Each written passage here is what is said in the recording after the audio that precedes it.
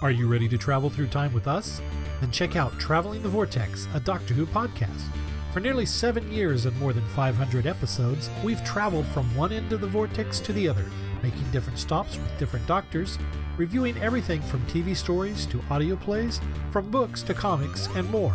Sean, Keith, and Glenn take you on a journey through 50-plus years of Doctor Who episodes and spin-off materials. You can find us wherever you get your podcasts, so be sure to check us out. And now, we're a proud member of Direction Point, a Doctor Who podcast network. You're listening to the Target Book Club podcast. Enjoy your travels. You are invited on an adventure across all of time and space, in a completely random order. It's the Police Box in the Junkyard podcast. Jump in the TARDIS with your hosts, Eric Gulbranson, Asad Kheshki, and Matthew Kressel. Explore Doctor Who TV stories, audio adventures, and books, both novels and non-fiction. The Police Box in the Junkyard podcast. It's the entire Whoniverse on shuffle. The Police Box in the Junkyard podcast is a member of the Direction Point network and is available about once a month wherever you find your podcasts. You are listening to the Doctor Who Target Book Club podcast. Enjoy your travels. Hello, fellow time travelers. Tony Whitt here. Not long after recording this episode, we found out that Richard Franklin, who played Captain Mike Yates in the Pertwee era, had died peacefully in his sleep. We'd like to dedicate this episode to his memory. Hi there, this is Richard Franklin, and I play Captain Mike Yates on Doctor Who. You're listening to the Doctor Who Target Book Club podcast. Enjoy your travels.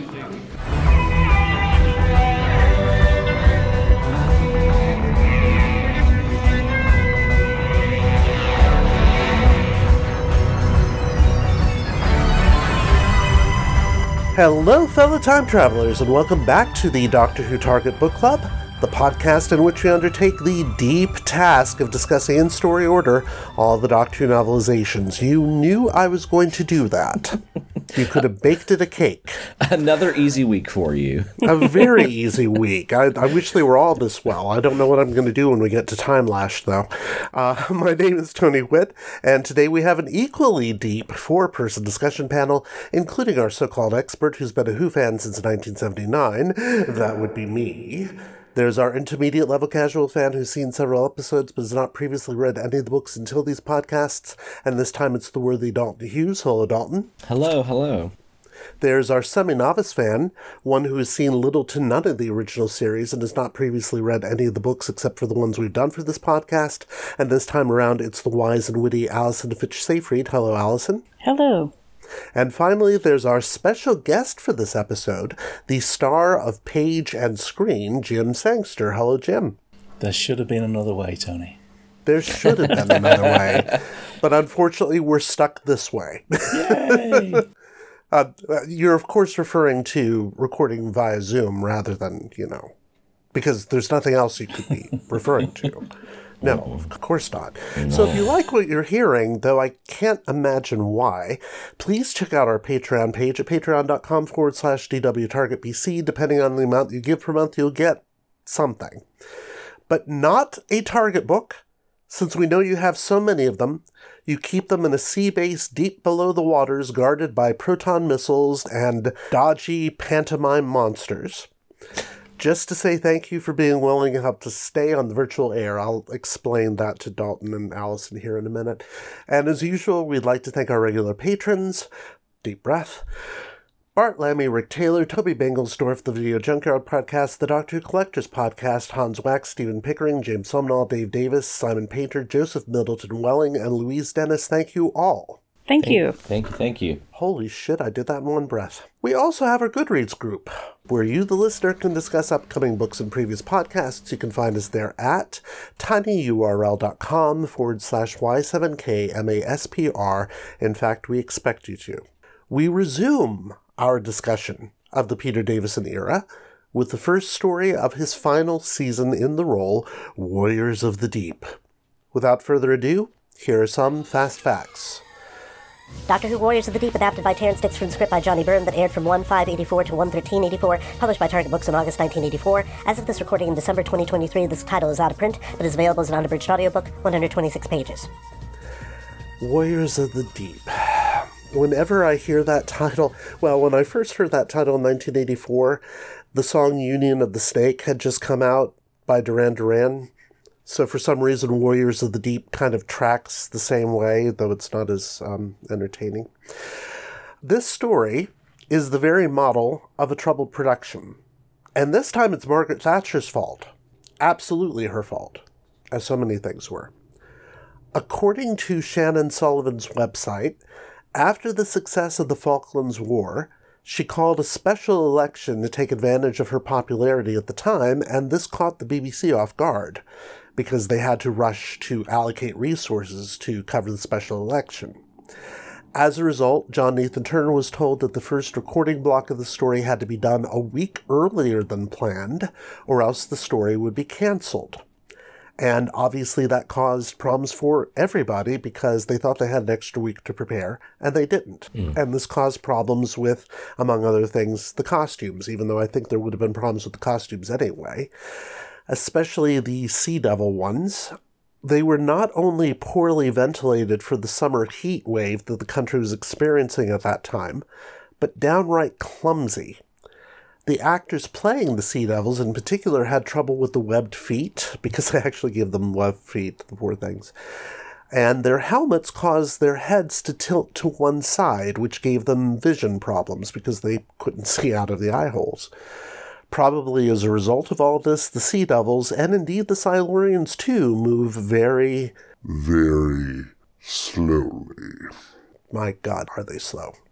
But the biggest victim of the sudden schedule changes was the Merca costume, which was not entirely complete by the day of filming and actually had the paint still drying on it. Oh. They used it anyway. That could kind of work for, slimy sea creature. Except when the slimy sea creature comes off on your main stars, as this one did on Janet Fielding's costume at one point. Phrasing. Yeah. I knew there was a reason we invited you back. They used it anyway at John Nathan Turner's insistence, meaning that the operators who were used to doing the pantomime horse Dobbin on the children's series Rent-A-Ghost, which I've never seen, and I don't even know if I'm pronouncing it correctly. Oh, yeah, you're fine. Oh, good. Didn't have time to rehearse their movements in it.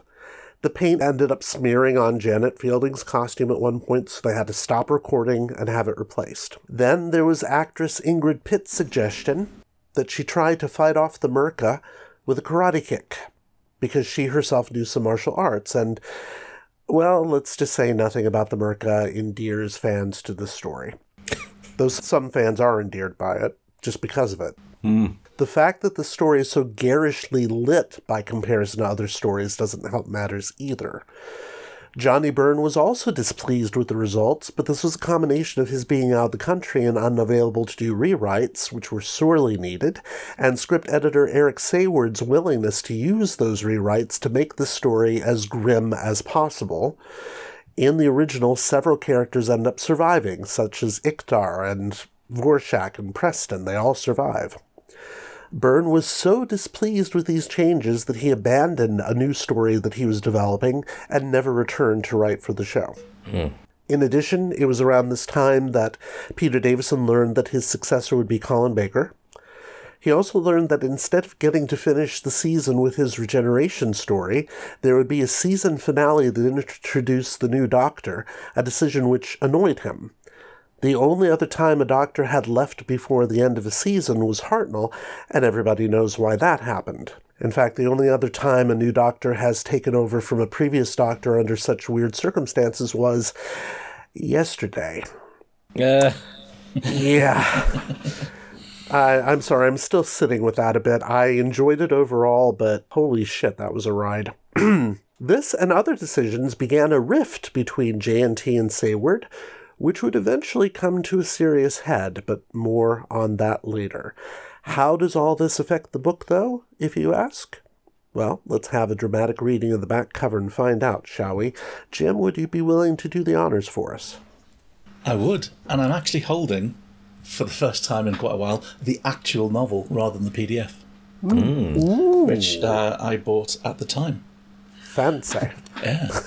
However, I'm going to read from the PDF because my eyesight's not good enough to read in this light. So, when the TARDIS materialises on Earth in the year 2084, the Doctor meets an old enemy, the Sea Devils. Once the masters of the planet, they are now forced to live in the murky depths of the sea, but their intention is to reclaim their position of domination. This will entail the infiltration of Earth's defence systems and the provocation of another world war, more terrible than any yet experienced, to bring about the complete annihilation of the human race. Not only is the first stage of the Sea Devils' attack successful, their associates in this dastardly plan are the sinister Silurians, also known to the Doctor of old. Yes, and for some reason they call themselves Silurians in this, and they refer to their cousins as the Sea Devils, which is, yeah. Maybe it's a TARDIS translation thingy. Maybe that's I just... hope so. I really do, because there's just no other... Well, speaking of weird translations, according to the PDF, this book is based on a video game called Warriors of the Deep. So, yeah, just kind of strange. Well, first impressions then. Jim, you were holding a copy of the book that you first bought back then, and in fact, the copy that I looked at earlier to check the page numbering is also my original first copy. What was your first impression of this? Did you see it on TV first, or did you read the book? What happened? I saw it go live on TV on Thursday and Friday evenings back in 1984. And obviously I was completely hyped because a few weeks earlier they'd had a trailer which showed some clips from the series. So I knew that the Sea Devils were back because they were in the clip, and I knew the Daleks were back because they were in a clip, and I knew that there was something to do with an alien planet with some bombardments. So basically, for the first 4 or 5 stories of the season, we had a good idea where it was heading. Yeah, and I loved it then. I love it now. Despite everything, I really, really genuinely like this story. Okay. Yeah, I was about to say, who would have thought that seeing that trailer, that the best story of all of those would be the one with the random planet with the alien bombardments, but then that's just me. That's not quite true, though, because we do have Caves of Androzani still coming up. Dalton, what was your first impression of this? Well, upon seeing the front cover, I was reminded of the third live-action Ninja Turtles film, where they go back to feudal Japan and become samurai. And so the Sea Devil very much looks like a Ninja Turtle in a samurai getup to me. And then I read the back cover and was like, all right, base under siege, here we go. Silurians are back, all right. And didn't have high hopes for it, but by the end of the story, I came around to it. I haven't watched the televised version, so I don't have any opinions about that, but yeah, I thought it was a pretty decent story, all in all. Okay, and Allison? What I have written down is Samurai Sea Turtle puts you on endangered species list. But he looks pretty friendly about it, I will say. Good-natured. Yeah, for a monster who's here to perhaps take possession of the Earth and kill all the humans if necessary, I mean, he's not really going to give you a bad time about it. The back of the book is a very accurate prelude to my aphasia. Sorry. The back of the book is a very accurate preview of the mode of story. It definitely does not play coy with progressive revelation, which I actually liked. Second chapter, the traitors. We know exactly which side the humans are on. We know who our returning villains and creatures are. We know who everyone is very quickly, which is just as well, because if the story had sort of doled out those revelations more slowly, it would have been tiresome because they were all pretty obvious from the start anyway. So I appreciated that the board was sort of set out in the first couple of chapters. I guess in the first 3 paragraphs on the outside of the book, you don't even have to open it. Well, that's true. And I could definitely see that, because if you were a fan who had never seen the original stories, then you kind of need all of that set up from the very beginning, unless you read the Target books, of course. The first time I saw this book was part of my John Fitton book subscription. So I think I would have gotten it in September, since this was published in August. And so this was the very first time I encountered this story, and I read it, and I adored it. When I saw the televised version, I was mightily disappointed, much as I will be with a couple of other stories this season, but we'll talk about those when we get to them. But this was one of those that I encountered first as a book of so many. And yeah, Terrance Dicks is doing something truly transformative with a script that isn't as transformative. I'm not going to bash it. I'm not going to bash it nearly as much as I normally do. But yeah. So let's talk about what we like about this book. What do we like about it? Well, after having some time away from the Fifth Doctor, I'm glad to see his bitch ass back on my screen reading a PDF. He is so snarky and sassy, and just it's so delightful to have him back after a little detour with some of the books we've read recently. So I quite enjoyed the Doctor in this book, and I don't think that's any different from, picking up if we just would have kept on with the Fifth Doctor books. I think he's continued to be sassy, but we had a little time away, so it's refreshing. Yeah, especially telling Tegan if she'll go ask the Merca nicely to go away. Yeah. That really is a brilliant moment. Yeah. What else do we like? I like the opening description of Turlough as being a little off key, kind of shifty and unreliable, and I thought he was delightfully entertaining throughout, as he is both kind of bloodthirsty and kind of a chicken.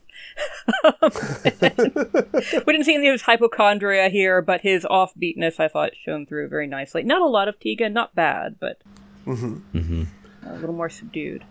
Yeah, Turlough is incredibly bloodthirsty in this because he outright kills a few sea devils on his own. He's also pretty afraid to fight, so yeah. His worst qualities shine in a way that I love. In a way that only Mark Strickson can bring to life. Yes. He's such a great weirdo. Yeah, truly is. I have to say, I have to give Dix a lot of props.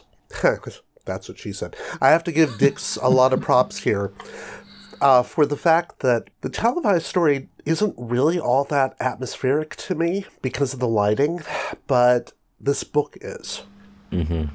This book, even though he does describe the sea base at one point as very bright, which surprised me because I didn't remember that, I have always seen it as several light levels lower than it actually is on screen, and it's more effective for me that way. And the idea of all of this happening in dark murkiness is really transformative, there's that word again, for the story, because Dix is bringing to it what it doesn't quite have on screen, especially with some of the characters, and I definitely want to go into that as well. Jim, what do you like most about this book? I like the fact that Terrance is getting a go at doing the Sea Devils and Silurians, because his mate Mac Hulk wrote the original stories and wrote the novels for them. So I like the fact that he gives just a little bit extra background detail for those. Gives them a little bit more motivation, explains the motivation a bit better. Doesn't he also explain the lighting to say it's something to... Yes. Yeah, it's basically, he gives as he often does when he's watching the tapes, and he goes, well, that's rubbish, so I'll fix that, shall I? So he gives a rational explanation for why it's so bright, which is, it's basically, it's like a sort of sad lighting. Yeah. Which a few years might be operating at this time of year, with it being so dark. So I like that as well. But generally, I just like the fact that this is a solid transcription of what happened on screen. It definitely comes to that, doesn't it? It is a transcription, but as you said, with extra bits and baubles tacked on, and they're very well tacked on. Something that I had forgotten about this until I reread it is he gives an explanation that we don't get on screen of how the Doctor and Ichthar met before. And it doesn't quite gel for me simply because the Silurians look so different in this story. And they kind of act differently, too. They have different abilities, even though there's even a line that's supposed to cover that as well, that some Silurians have the ability to use that third eye for particular purposes, and others just use it to signal who's speaking at any given time, because it flashes when they talk. But in this case, he's supposed to be the third Silurian that's there in the original Pertwee story, when the Third Doctor is trying to negotiate between the Silurians and the humans, but there isn't a third one there. In fact, there are other Silurians, but there's never a third ruling member. And I don't think there's one mentioned in the Malcolm Hulke book either, though I'd have to go back and look. But you're right, Jim. He's giving this the extra effort because he's trying to honor his old friend who had just passed away 3 years previously. So it does have that feeling to it. He's being extra respectful with the script, even though there are parts of the script that I don't think require that respect. And just on the Silurians as well, this is another one of my little headcanon moments, but the new series, of course, has done Earth reptiles and made them a lot more kind of human-faced. And so maybe there are different types of Silurian, across the planet, different types of Earth reptile. But it's also possible that the ones in Warriors of the Deep are wearing suits. These could be protective suits. Because that's why the Silurians, when we first see them in the new series, they're wearing masks that are a little bit like the old Silurian faces, and then when they take them off, you realise, they've got those. And that was because they wanted these Silurians to be a bit more expressive. Right. So that's why they went for a more human face. So I'm thinking that maybe these are either the original Silurians or the modern type of Silurians in suits, which is how I'm justifying the fact that through the glass lenses you can see somebody else's eye. So, in my mind, the reason why they look like that is intentional design. Okay. However, the Sea Devils is another story. Oh, God. Literally another story. Literally. Yeah. The man who, I think it was Richard Gregory, whose company designed these, because he'd had such success with the Cybermen in Earthshock. And I'll confess, this is anecdotal. It was told to me by somebody who said they'd been told this by Richard Gregory, but I've never been able to verify it. Apparently he was on set, and when he saw the way they were treating the Sea Devil costumes by using duct tape to just stick the heads up to stop them from lolling, he was so angry that he vowed not to work on the show again. Oh, God. So this is kind of a termination story for a lot of production people. Because he's gone after this. Haven't spent most of the 80s, most of the Davison era, pretty much designing and redesigning a lot of stuff. This is his last shout. Which is really a shame, because later on they could have used his services quite a bit. But if that's true, then, yeah, it makes a lot of sense of what we see on screen. It's that samurai helmet. I don't know why it's there. It doesn't add anything to the characters, to the monsters. They're supposed to be able to live underwater, so why would they need a hat? Right. Such a stylish one at that. This is my seaweed catching hat, which I'm wearing when I'm going catching seaweed. But the fact that as soon as they put it on, I mean, maybe this is again because they didn't have enough time to test all these things, but as soon as they put the helmet on, they could see that it was squashing the mask and making the heads loll. So why didn't they just abandon the helmet? I mean, that was what Colin Baker worked out very quickly when he had to wear a helmet in Arc of Infinity. He just carried it under his arm because the helmet isn't working. And so once again, it's a costume decision that someone should have looked at and gone, we don't need that, do we? Yeah. They don't look that much better with the helmet on. I'd like to be kind to them and say they were under such a time crunch and such pressure that it was almost like a sunken cost fallacy. They were like, well, we're this far into it, we'll just deal with it later. And I could see that. I've been under stress, under deadline before, and that has happened. And certainly it's happened on Doctor Who before. It's almost as if they've looked at the silhouette of the old ones where they had those fins. And then they've removed the fins, so they put the helmet on to continue the silhouette. And you just think, why didn't you put the fins on? The fins are an intrinsic part of the design. Yeah. So it's unfortunate. I think once you get past the initial shock of they don't look very good and they don't move very well, it's an interesting choice, but I just don't understand the purpose of the helmet. I was going to ask, the helmets are not there in the original Sea Devil story, right? We don't see them. So, No, not at all. Again, with the original Sea Devils, they were supposed to be, like the Silurians, they were supposed to be nude. You know, like proper lizards, you know, like proper reptilian monsters. They're just walking around stark naked. But the director on that one said, no, I want them to be wearing clothing. And then they came up with the idea of wearing fishing nets. So it feels a bit like it's found material, which also ties them to the sea because they're wearing fishing nets. But for these, they've decided to make them samurai for no reason at all. Yeah. And they've got very cumbersome leather frocks. Yeah, for lack of a better word, yes. Yeah, and none of the costume actually makes a lot of sense, really. No, it doesn't. Allison, you were about to say something. Sorry. Well, I wonder if they just wanted to make sure that the Sea Devils looked adequately belligerent. Well, they just woke up. It's okay to shoot them or poison them with gas because they're. I wonder if they wanted to emphasize that they are definitely attacking the sea base. They are definitely on the offense. That might be it, and I think you're right, because you said even on the cover the Sea Devil looks particularly friendly. Sea Devils in their natural state look like they're about to fall asleep. Yeah. At least to me. And that might be it. It's a matter of trying to make that costume look a lot more menacing than it is. And with the redesign, as Jim's pointed out, it doesn't have that menace quite the same way. At least they kept the Sea Devil voices, because the Silurian voices on the TV episodes are completely different. They're they're electronic like the original ones are, but they don't quite have the same electronic flavour to it. But the Sea Devils at least have got that kind of stammering whisper. Mm-hmm. So when Dalton was talking about the Teenage Mutant Ninja Turtles earlier, I was just hearing the the Sea Devil saying, "Cowabunga! We've come for the pizza." Well, if we use your headcanon, though, Jim, that would explain the voices too. So it's a synthesized voice, yeah. Yeah. And that way the light really is just to tell you who's speaking inside the suits.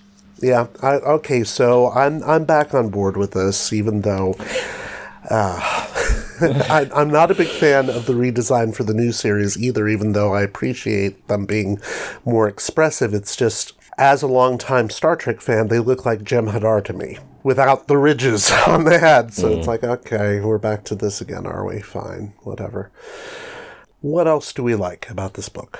I have a question. Yes. I was trying to remember if when the Doctor has previously taken human companions to an Earth that is still in the companion's future, if he had ever done it on purpose before. Because here he explicitly states he promised to take Tegan to see some of Earth in the future. And he didn't land at exactly the right place, but he landed generally where he was planning to go. And I was trying to recall if before it was always an accident. Let me think. I mean, generally he lands everywhere as an accident. So, right. Yeah. But he usually doesn't say, "I'm going to show a human the future of Earth that they don't know about yet."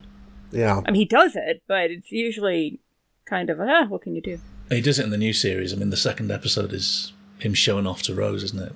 Yeah. I'm just wondering if this is the first time we'd seen this, or there's been an instance I'm not remembering. The closest I can think of is when the Doctor and Sarah have gone back to the 1900s for Pyramids of Mars, and then he goes forward to 1980 to show what would happen if they just abandoned the plot. Yeah. Because I expected more of a follow-up later up of what did he want to show Tegan about this year, about this era. And I expected him to go into more of a cautionary monologue. About how the conflicts in a century in the future would be so similar to the conflicts around time or something like that. But I don't think he circled back around to why he wanted to show her this era. Well, she asked to see it. She requested to see some of her planet's future. Because the weird thing in this season, at least in these first two stories, is that Tegan has kind of decided, I don't have to go back to Heathrow because I'm not an air stewardess anymore. It won't stop her from being described As a flight attendant for apparently the rest of her natural life, despite having worked, 4 days? Right, but she has become more of a tourist at this point, so in this story she requests to see the future. In the next story she requests to go see her grandfather. She's on infinite furlough as a flight attendant. Infinite furlough with Turlough. Yeah. Yeah, sorry. I need more caffeine. I like that Terence adds a little bit more to why it's a sea base as well. So on the very first page he explains space stations have proved too vulnerable, too exposed to spy satellites and the searing blast of laser beams.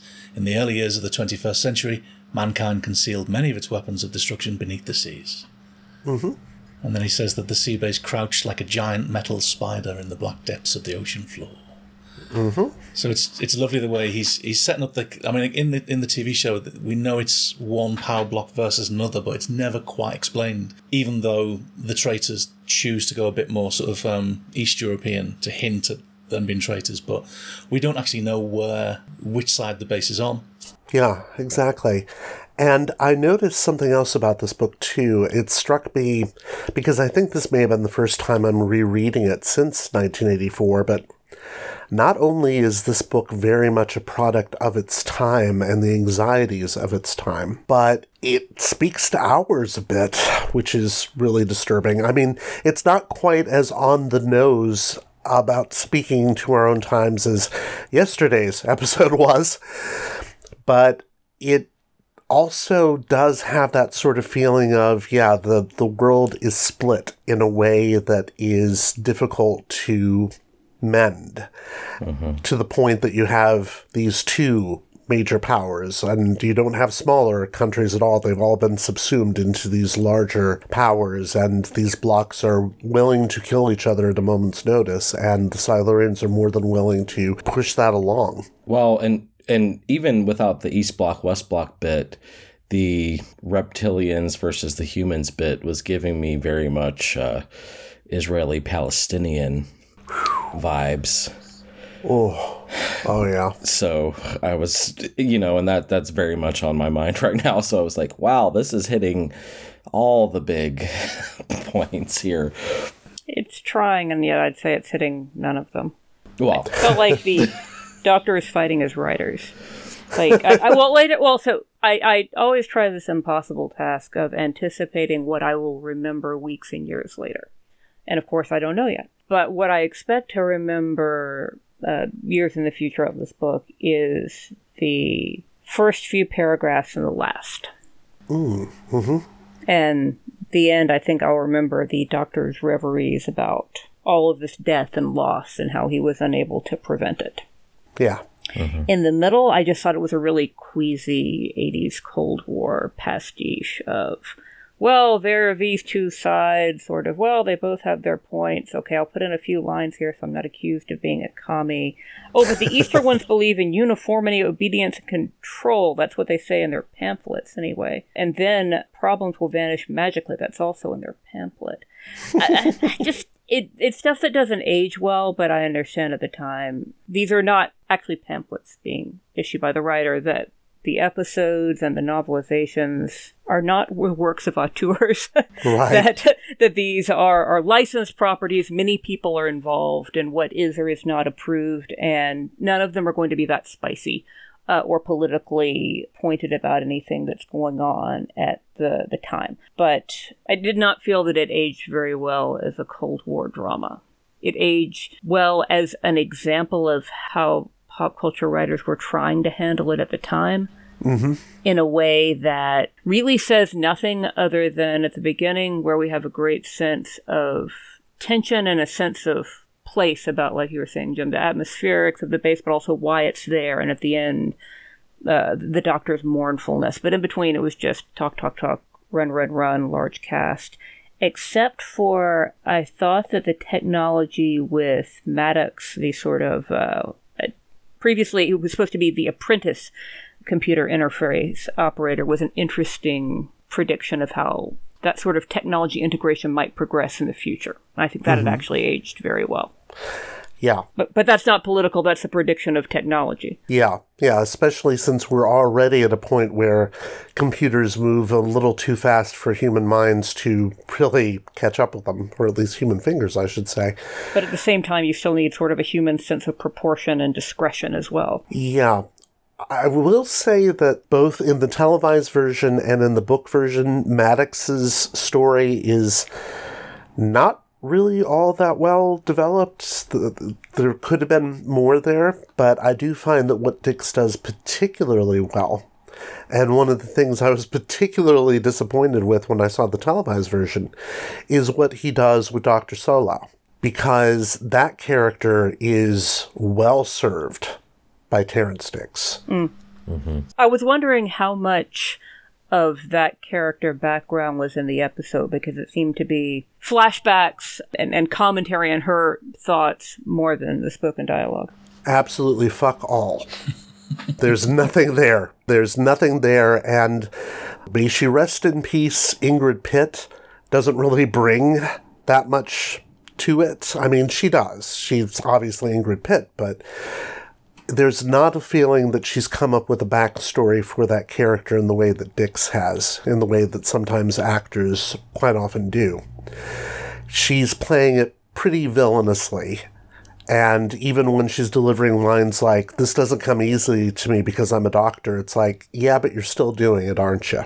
Mm-hmm. Whereas on the page, you can kind of feel that regret and, oh my God, what am I doing? Even if it doesn't keep her from doing it. I did like the contrast of Dr. Solow is a good person whom ideology has convinced to do bad things, and fanatical adult convert Nilsson is a bad person whom ideology has given permission to do bad things.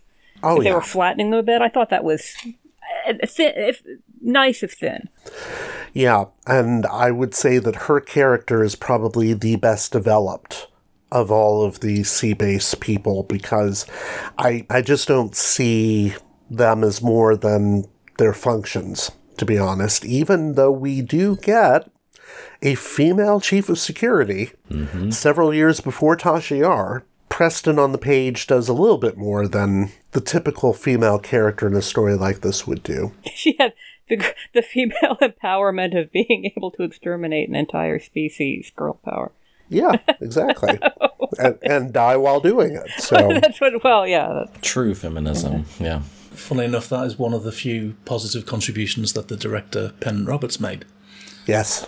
I met Pennant Roberts in about 1980. Soon after this, actually, I think maybe 85. Mm-hmm. And he's a lovely bloke, and he's a really good casting director. I mean, he's responsible for us getting Louise Jameson as Leela, for example. Right. But he often looked at the script and changed the character from male to female. And this is one of those characters where it was originally a male character. So that's how we get Tara Ward, who, unusually for a young actress in the 1980s, is still working. Really? Yeah, she was in the... she had a very small role in the Justice League movie a few years ago. Oh, wow. Okay. But her other Doctor Who connection... this is my favourite thing. She was married to Ray Lonan, who in the 80s was a big star thanks to an IRA drama called Harry's Game. But for Doctor Who fans, he played the very handsome guard in Frontier in Space Episode 2. Ah. Okay. so there's your Doctor Who connection. Another Doctor Who connection. One other thing that Pennant Roberts did that improves the story immensely, and speaking of casting, is, from what I understand from Shannon Sullivan's website, is that he also changed the gender for Dr. Solow, because Dr. Solow was originally just going to be an elderly man, and instead he cast horror queen herself, Ingrid Pitt. And good casting, and we've seen her before in Doctor Who. She was the queen of Atlantis in Time Monster. So is she ever above the surface? Has she been typecast as Under the Sea? No, as an actress, she's very deep, yes. Sorry. But yeah. You're not. No, I'm really not. You are as unrepentant as Salvik. I really am. And one thing I have to give Dix props for on this one is that he does not do the karate kick. because when Solao rounds the corner and sees the Merca, she attempts to take it down with her jujitsu. From what I understand, she made the suggestion. They decided to do it. It didn't go so well, and they decided to keep it in because they were so pressed for time. Which is really unfortunate. This is very puerile, but every time I read Merca, I just mentally replaced it with Merkin and just visualized everyone fighting this electrified hairpiece that was slaughtering the crew. Well, you're not far wrong, because it is sitting on the heads of two people. Jim, would you mind telling us about the Merca? Because I have a feeling you fall into the camp that loves the story despite the Merca, or maybe because of. This is so unfair. Just by the way, on the subject of Rent-A-Ghost, so this takes so much unpacking. You guys are aware what a panto is, aren't you? Pantomime. Yeah. Yes. Yeah. So you understand the whole. And sophisticated. That's going to save a lot of time. So, Rent-A-Ghost was a pantomime-style comedy show for kids, which is about a man who's recently deceased, and he joins an agency where people can hire ghosts to do odd jobs. Nice. And it starts off being quite silly, but over the years it gets sillier and sillier until they get basically the ghost of a pantomime horse. Or is it the ghost of the pantomime horse performers? It's never. I don't think it's explained that clearly, or I just wasn't paying attention because I was a kid and just thought it was funny. Yeah. So this is what Rent-A-Ghost was, and this is the two people who operate in the Merca played the most famous pantomime horse on British TV. And when you look at the design of the Merca, it's actually really interesting. It's a gorgeous attempt to break up the frame of a man in a rubber suit by making it two men in a rubber suit. So one operates the head, the arms and the front legs, and then another one is bent double, clinging onto the one up front, and he's operating the back legs and the tail. And it's a great design. And had it been shown in much darker light, it might have looked a little bit more impressive.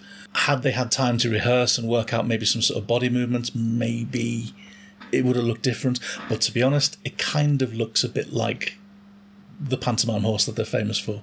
It looks completely different than the way I visualized it, because I never look at the monster and creature designs before. And I was imagining more of an electrified crocodile.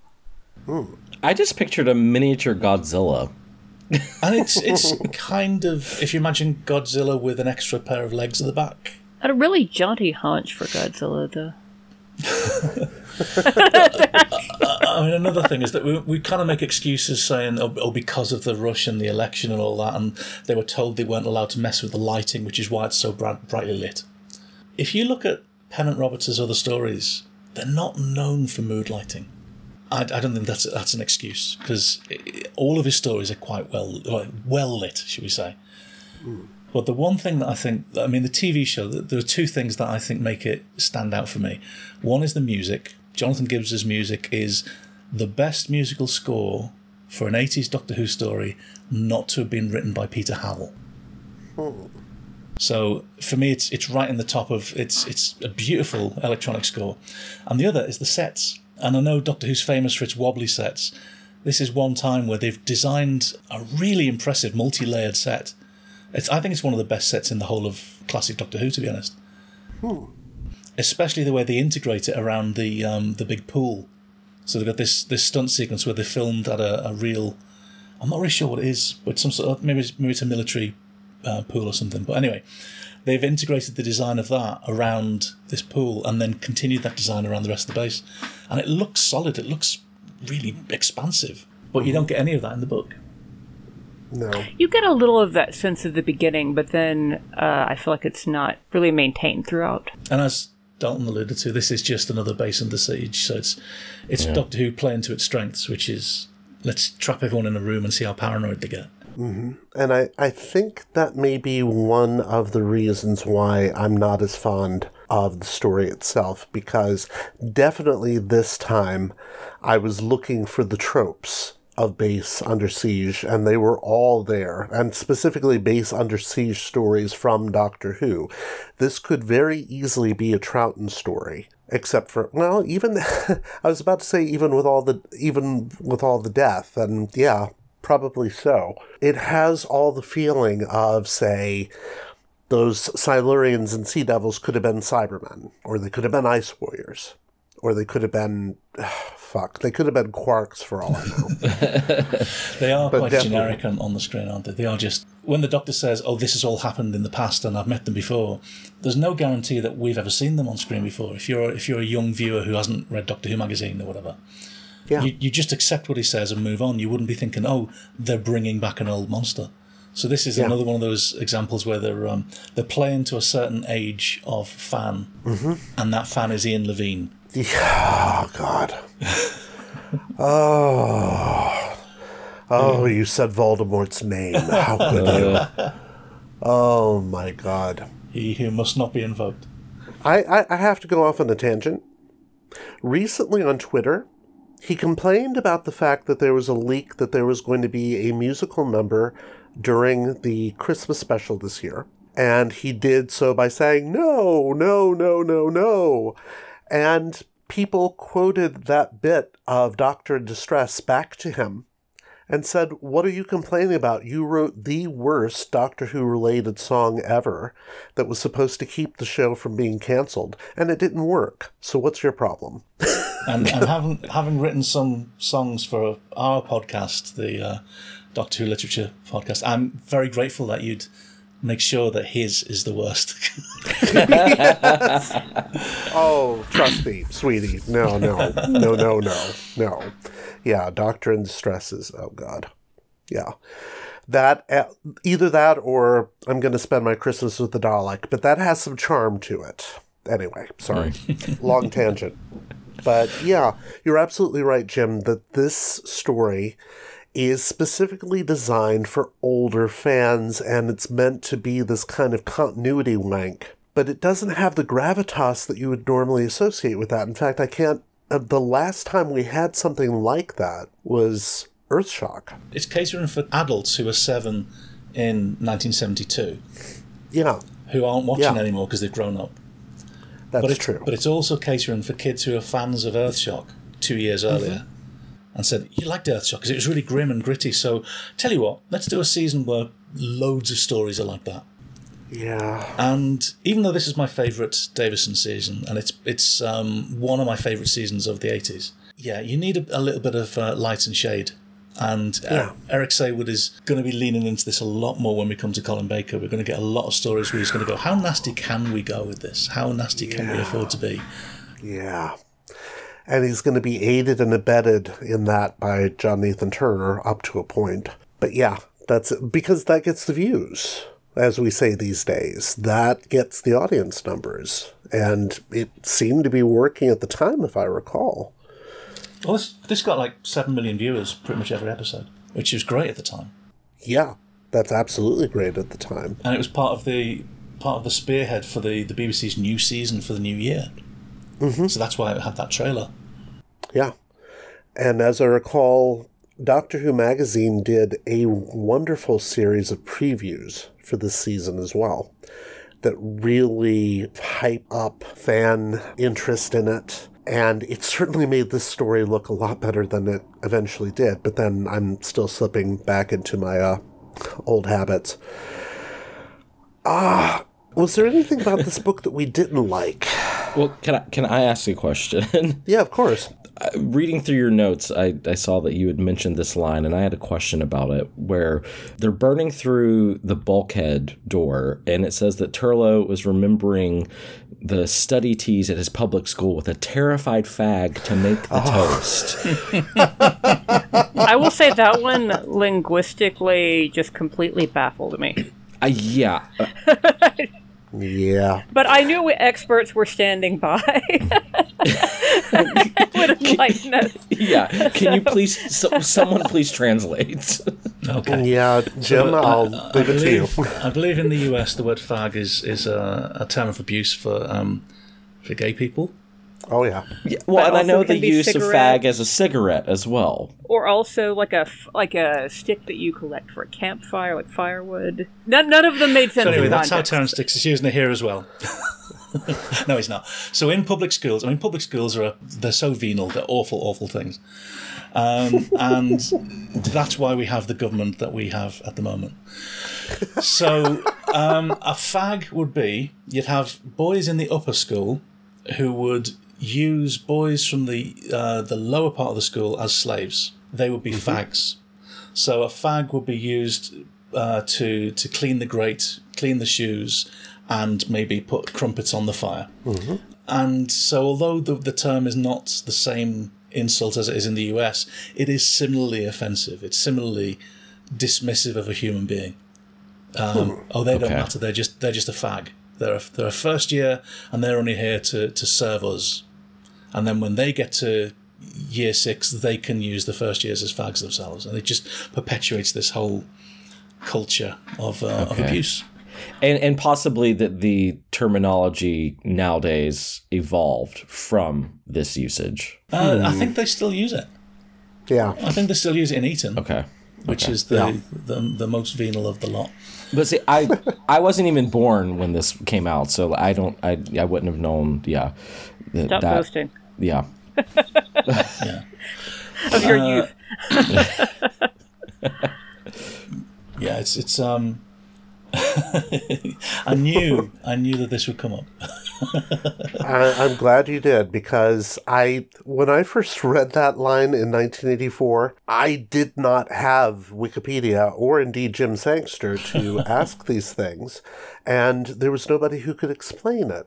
I mean, I noticed there's another term that you've pulled out, by the way, which is when one of the characters is described as Oriental. Yes. Yeah. Oh. And this is a huge... It's one of the many phrases that doesn't mean the same thing in the UK as it does in the US. The reason being, in the UK, we were the centre of an empire. So, actually, here's a question. You know when you look at the map, like the map of the Earth, where's the USA on the map? When you look at it. That's a point. It's usually on the left side.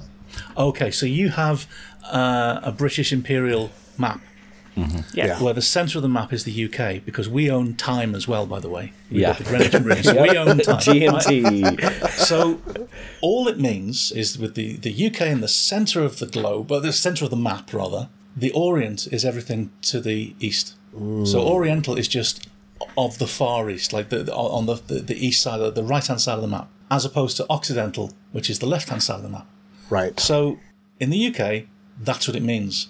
But that only works if you position the UK right in the centre of its empire. The reason why I think a lot of, especially in North America, take offence at the word Oriental is just because, well, if we're looking at a globe, for example, we're not looking to the east to see China. We're just turning to the left a bit, aren't we? Yeah. So it doesn't work as a word. So therefore, it's very imperialistic, and it's and in that way, it's offensive. But in the UK, I promise you go to any town in the UK and you will find multiple Chinese takeaways with the word Orient in their name. Because it's not a problem at all. Well, that's true here as well. But I think there's a difference between Orient and Oriental, which is a weird parsing in American English. But you're right, it's not nearly as offensive there as it is here. And I'm not even sure it's all offensive here, though, for that matter. And you know, when I was writing my blog, it was something I was very sensitive towards. But I then got a few very strange reactions from people going, they weren't quite going as far as calling me woke, because... They don't want that kind of abuse thrown back in their face. But people thought that I was getting a lot more upset than I was, whereas I was just pointing out there was a language issue here. In the same way that the Celestial Toymaker is a pun. It's celestial as in of the stars, but also there was a Victorian description of Asian people as celestial because they're basically calling them aliens. You know, they're from the stars because they don't look like us. So... Even yesterday, when they've underlined the fact that the Toymaker is a racist character, basically, guilty of cultural appropriation to the nth degree, but even the Doctor uses the pun celestial, knowing what he's saying. We can take your games back to the stars. We can play across the cosmos. We can be celestial. He's saying we could be celestial, as in of the stars.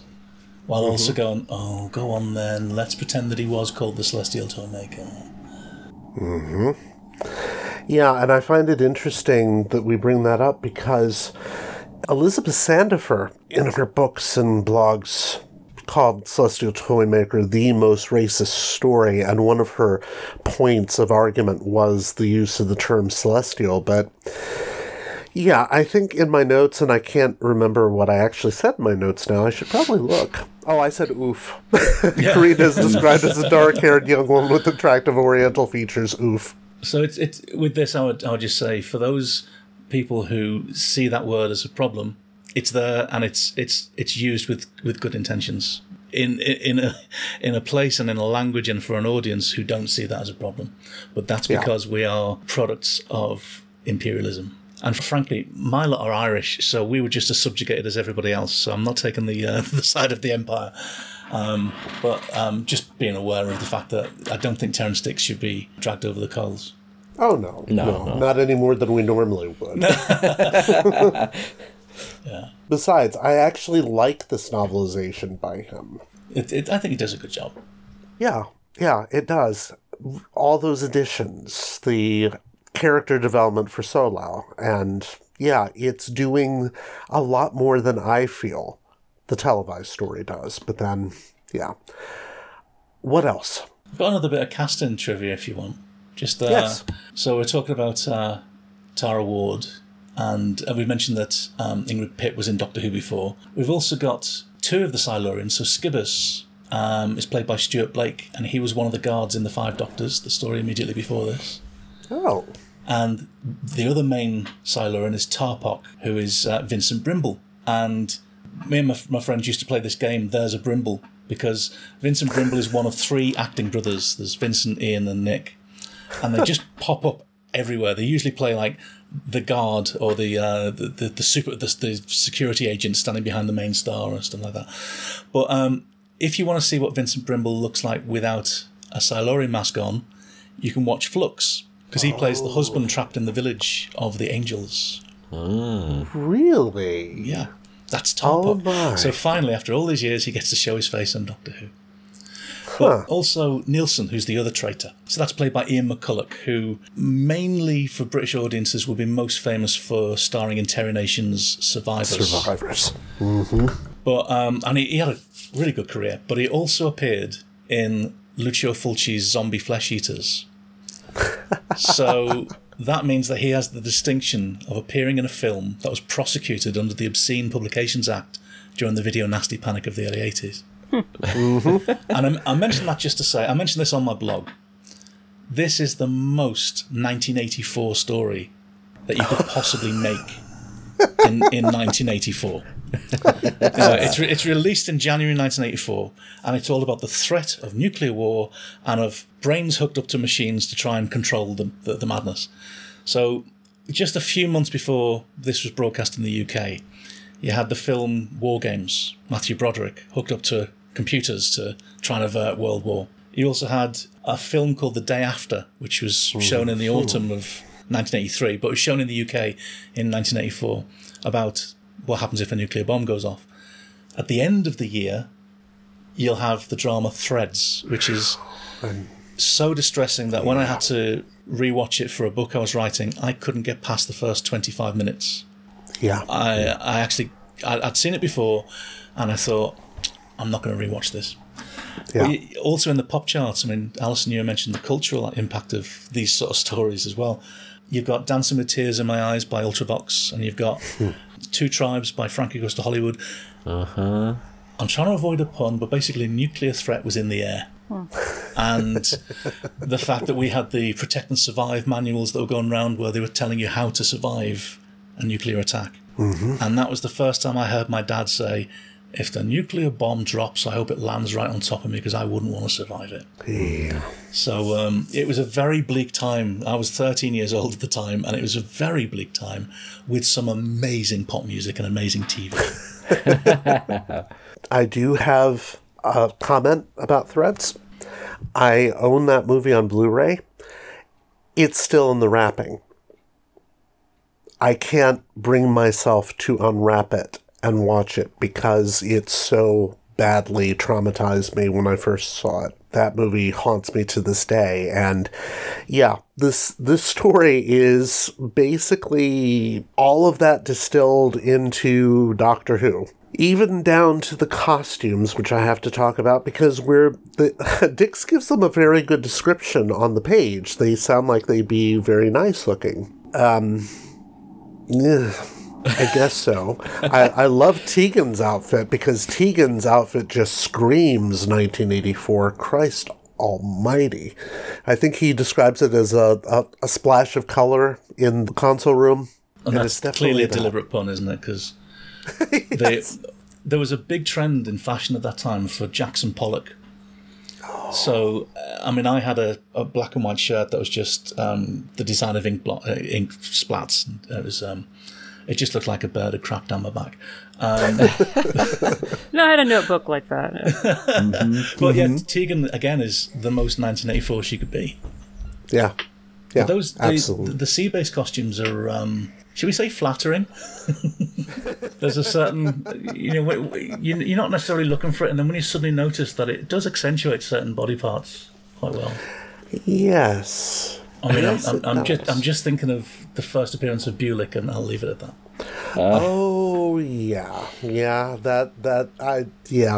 I have to admit that is something that I will rewatch this story for, because dear God.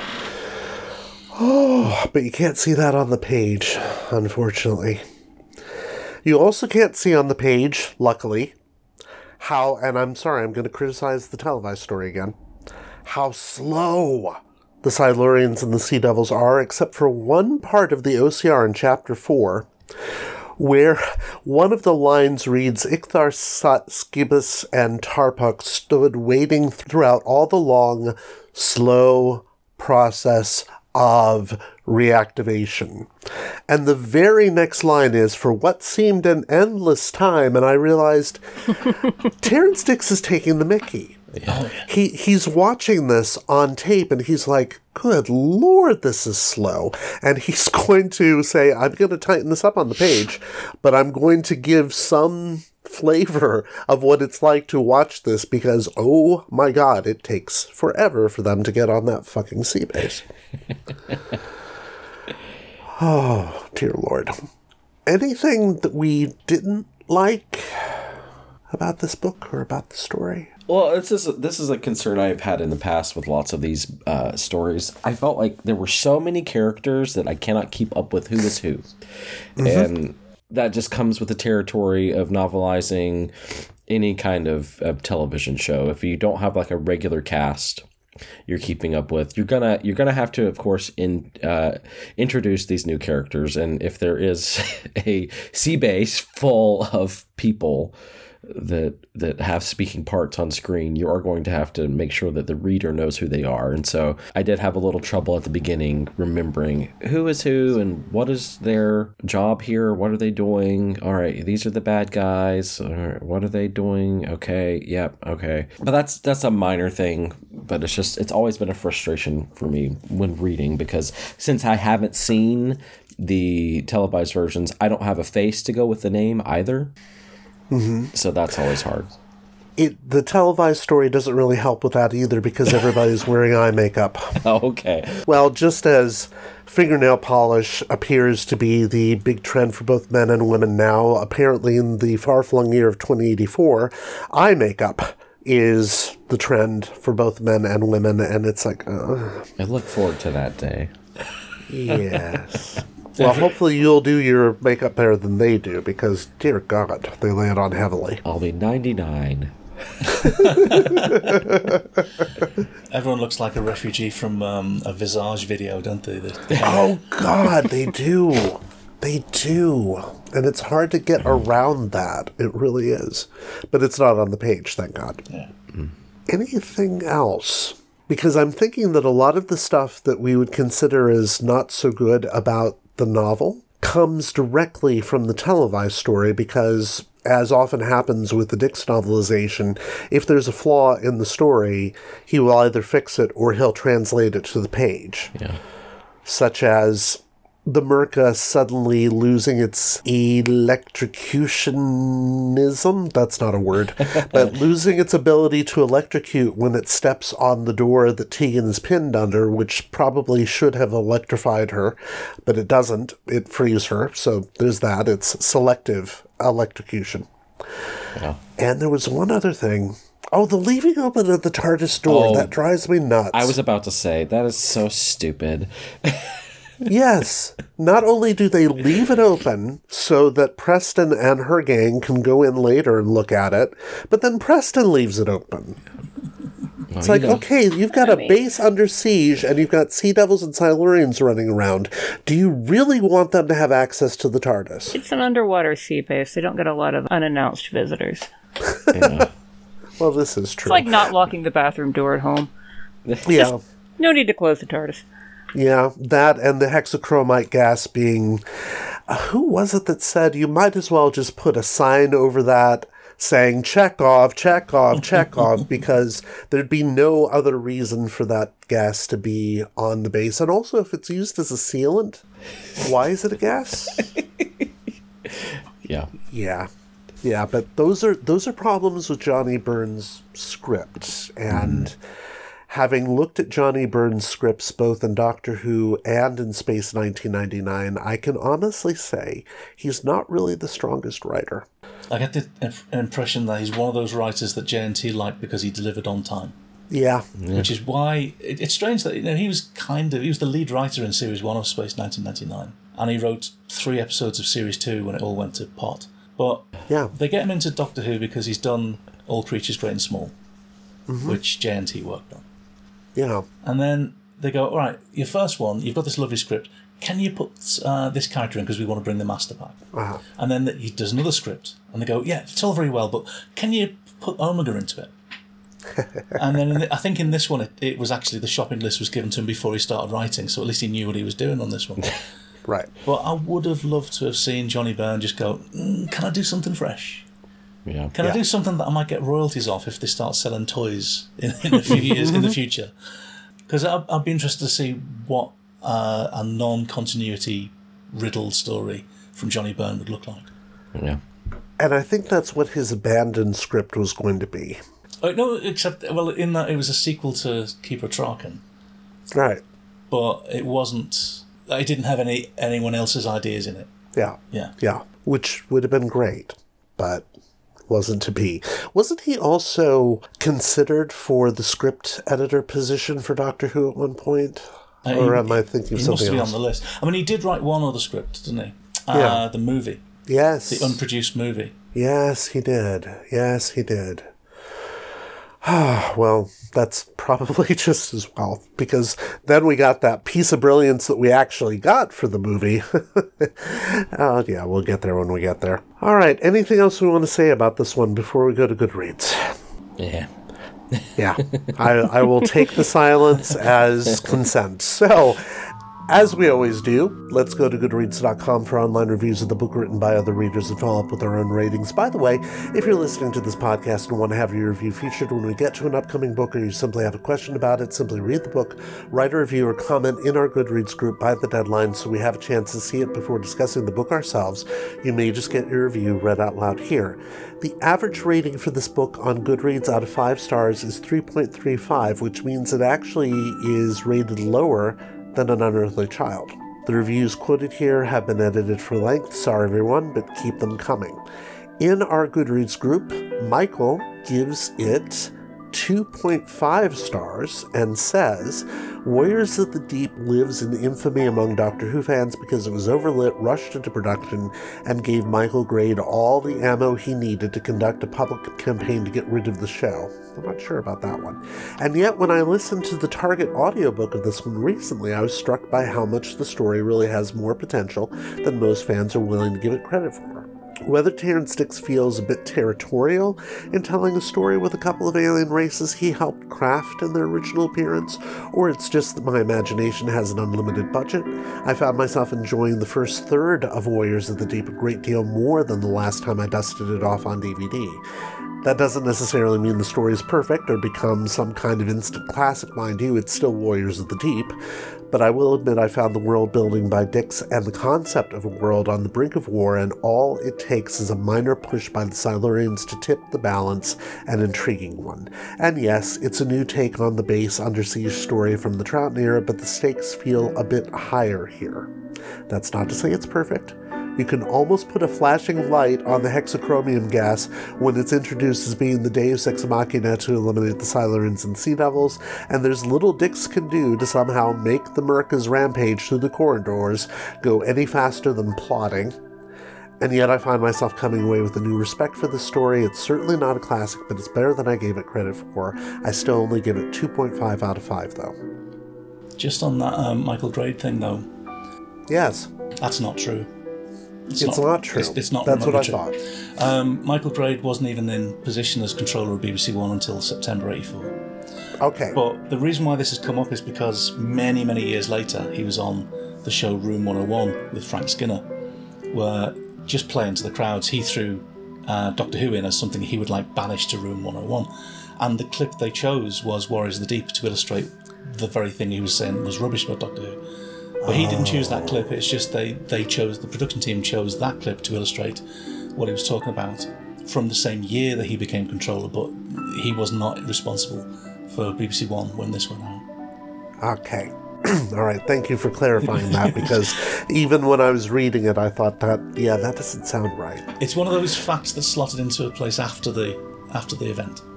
Yeah, got it. But he didn't choose this as his example. Someone else chose it for him, and he was not in that job when it went out. Okay.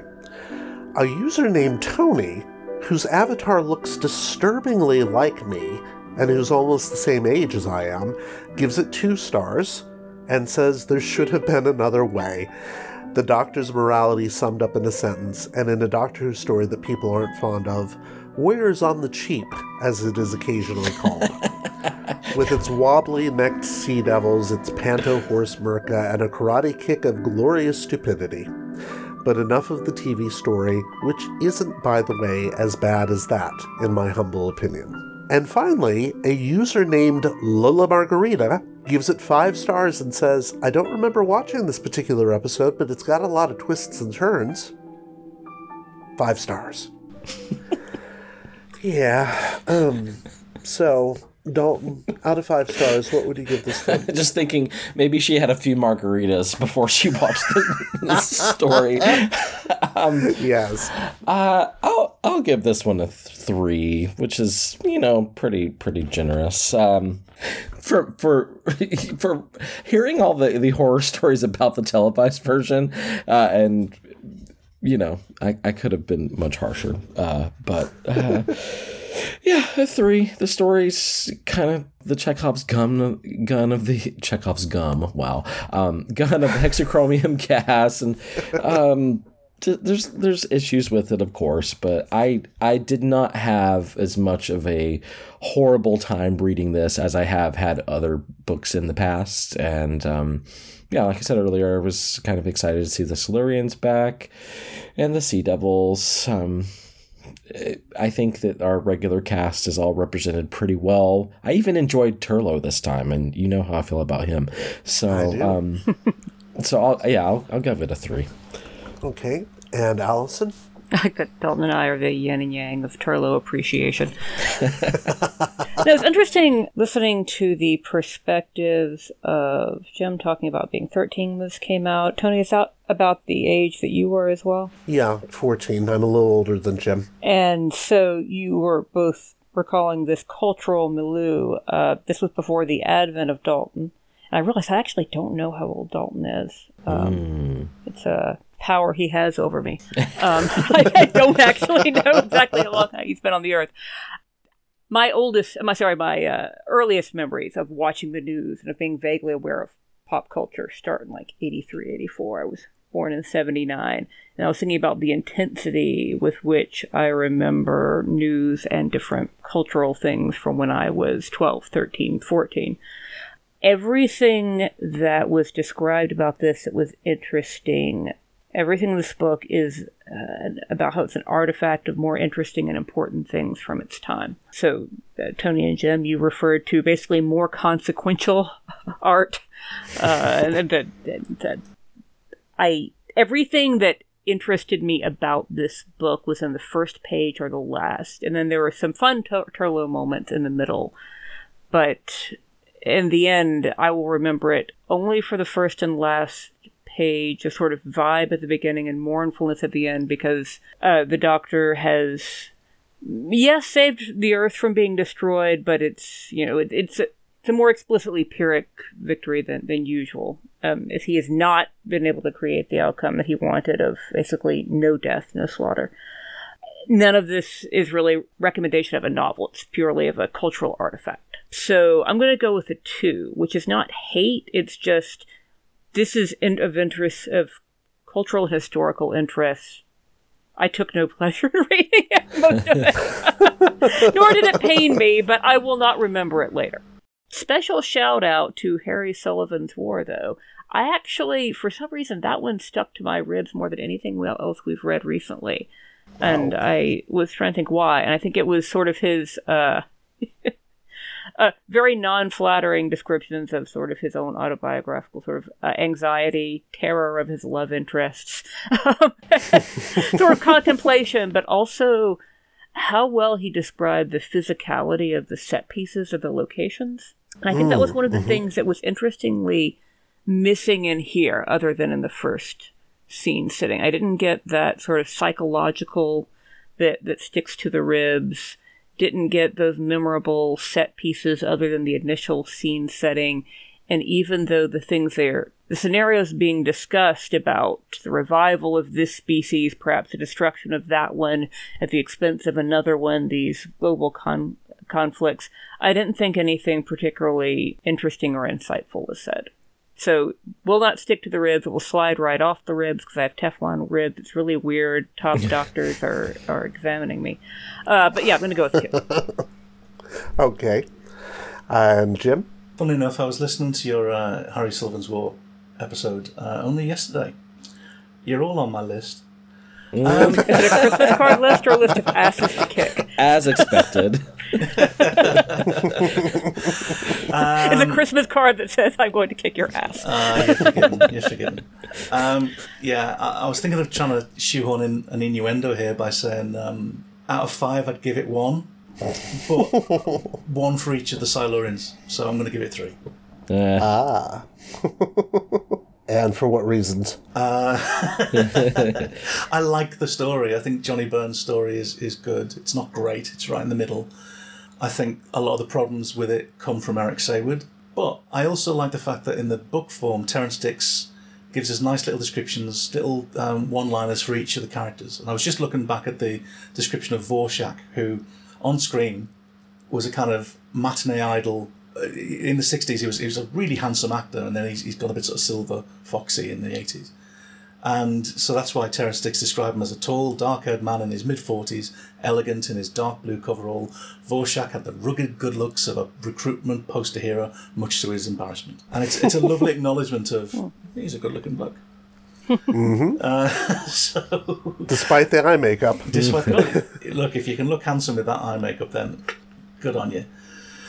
I think it's a decent. You I think often start where you just start chipping away until you've run out of points. But I always try to look for the positives, and this is right in the middle. It's a decent book. It's an okay story. The things I love most about the story are on screen, though, which is the music and the sets.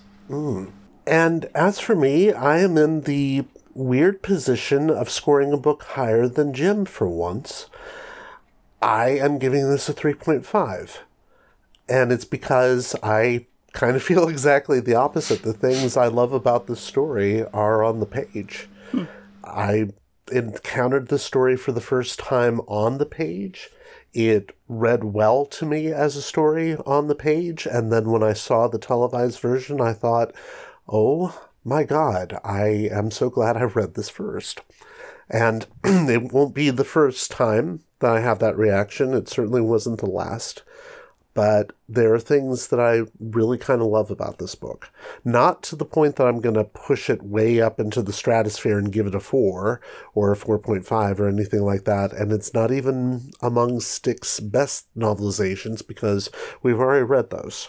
But it's still pretty good, especially when we're comparing it to other work by Dix around the same time. And given the fact that there's stuff that he's going to do later that isn't nearly as good as this. Yeah, I'd give this a 3.5. So, thank you all. And thank you, fellow time travelers, for giving us your valuable time. Next time, we will read The Awakening, so that will be interesting. And we don't mean the famous novel by Kate Chopin that ended her career in 1899. No, we mean Doctor Who, The Awakening.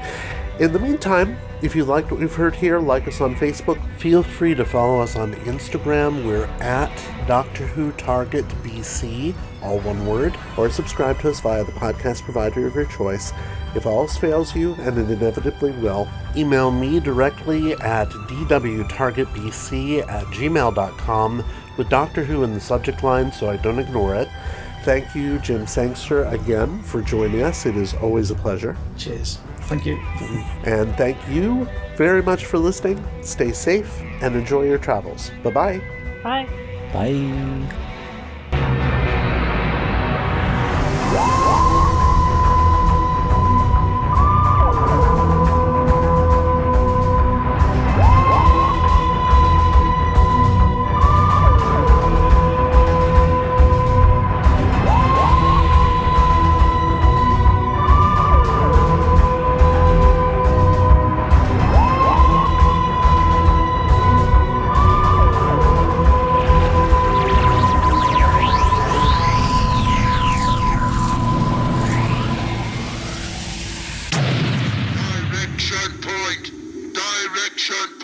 A Doctor Who Podcast Network.